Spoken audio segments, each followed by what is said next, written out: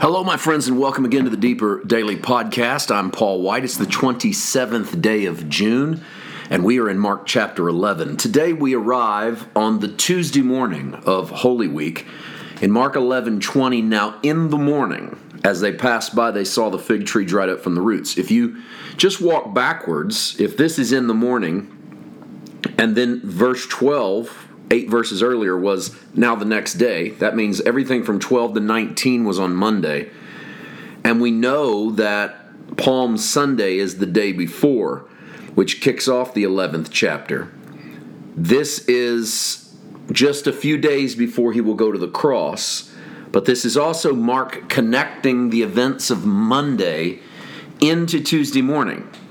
Because on Monday, Jesus cursed a fig tree on his way into the temple. When he arrives at the temple, he drives out the money changers, the seats of those who sold doves. He wouldn't allow anyone to carry wares through the temple. That might be we didn't really comment much on that yesterday, but that might be a gesture by Jesus in defense of the rights of Gentiles. Maybe an indication of the future mission to the Gentiles, because the court had not only become a market, but it was being used as a shortcut.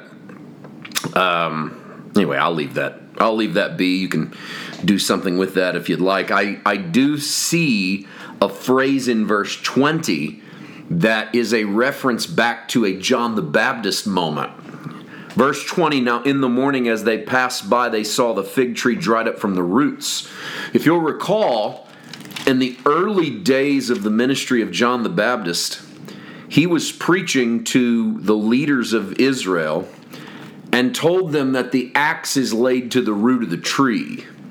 A statement that sounds like it just means, people have... This is Matthew 3:10. So I want you to know we didn't cover that in Mark. Okay, so I'm borrowing from Matthew's version of the John story. But you could say axe is laid to the root of the tree has often been used as sort of a statement that means something's got to die or something's got to come down. But John said it. He did mean that, but he said it very specifically. He said it on the backside of telling the Jewish leaders, Don't say we have Abraham as our father, because I say to you, God's able to raise up children to Abraham from these stones. And now the axe is laid to the root of the tree. Every tree that doesn't bear good fruits cut down, thrown into the fire.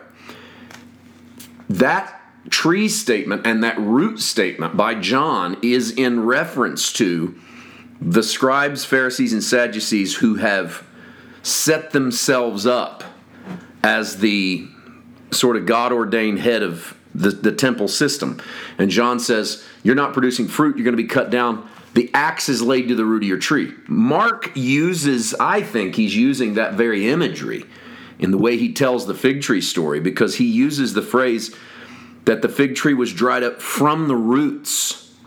And it's a little bit like the axe laid to the root. In other words, the very core of this system, which is not producing fruit, which is making it difficult for the everyday man to find God.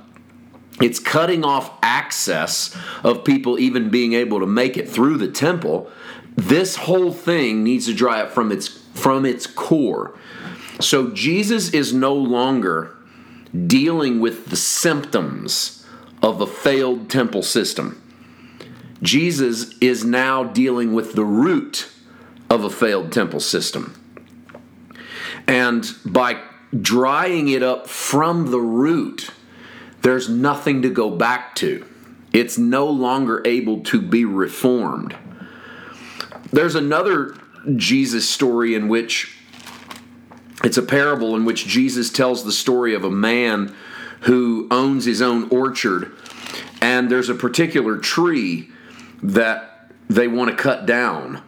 And Jesus says that the head of the orchard says to the husbandman, just give me another year. I will dig around it and I will fertilize it. And then if it doesn't bring forth fruit, then you can cut it down. And it seems to be Jesus saying, listen, we only have so much time. I'm going to work on this system. I'm going to dig around this system. I'm going to fertilize this system. But if that doesn't work, this thing's coming down. And of course, it's prophesied to come down. I'm not trying to insinuate that Jesus tries to save it and they refuse, but there is heavy scriptural evidence that Jesus offers himself repeatedly as the answer to Jerusalem's problems. Remember, Jesus is going to say on this final Passion Week that Jerusalem, Jerusalem, I wanted to gather you in as a hen gathers her chicks, but you would not let me. He says, you did not know the things that are for your peace. You rejected the very things that were meant to set you free. And so in a bit of an ironic way, they're definitely going to fall. They're going to come down, but at the same time, they must come down. They have to come down because the root of this system is lost. And therefore, when you go back to any semblance of sacrificial religion in which you do in order to get, you are going back to a destroyed root.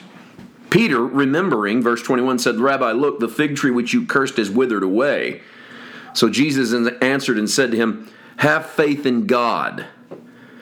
For assuredly, I say to you, whoever says to this mountain, be removed and be cast into the sea, and does not doubt in his heart, but believes that those things he says will be done, he'll have whatever he says. Now that's been used as a faith statement simply to say, listen, if you don't have any doubt, then you can move mountains. And we even say faith moves mountains. And we're not wrong in saying it, but without the context behind it, it doesn't have the power it should have. What we'll do tomorrow is I want to take you to the geographical context of the statement, and then I want to take you to the Old Testament reference to this statement. Both of those things have to come into play to properly understand it. We'll do that tomorrow.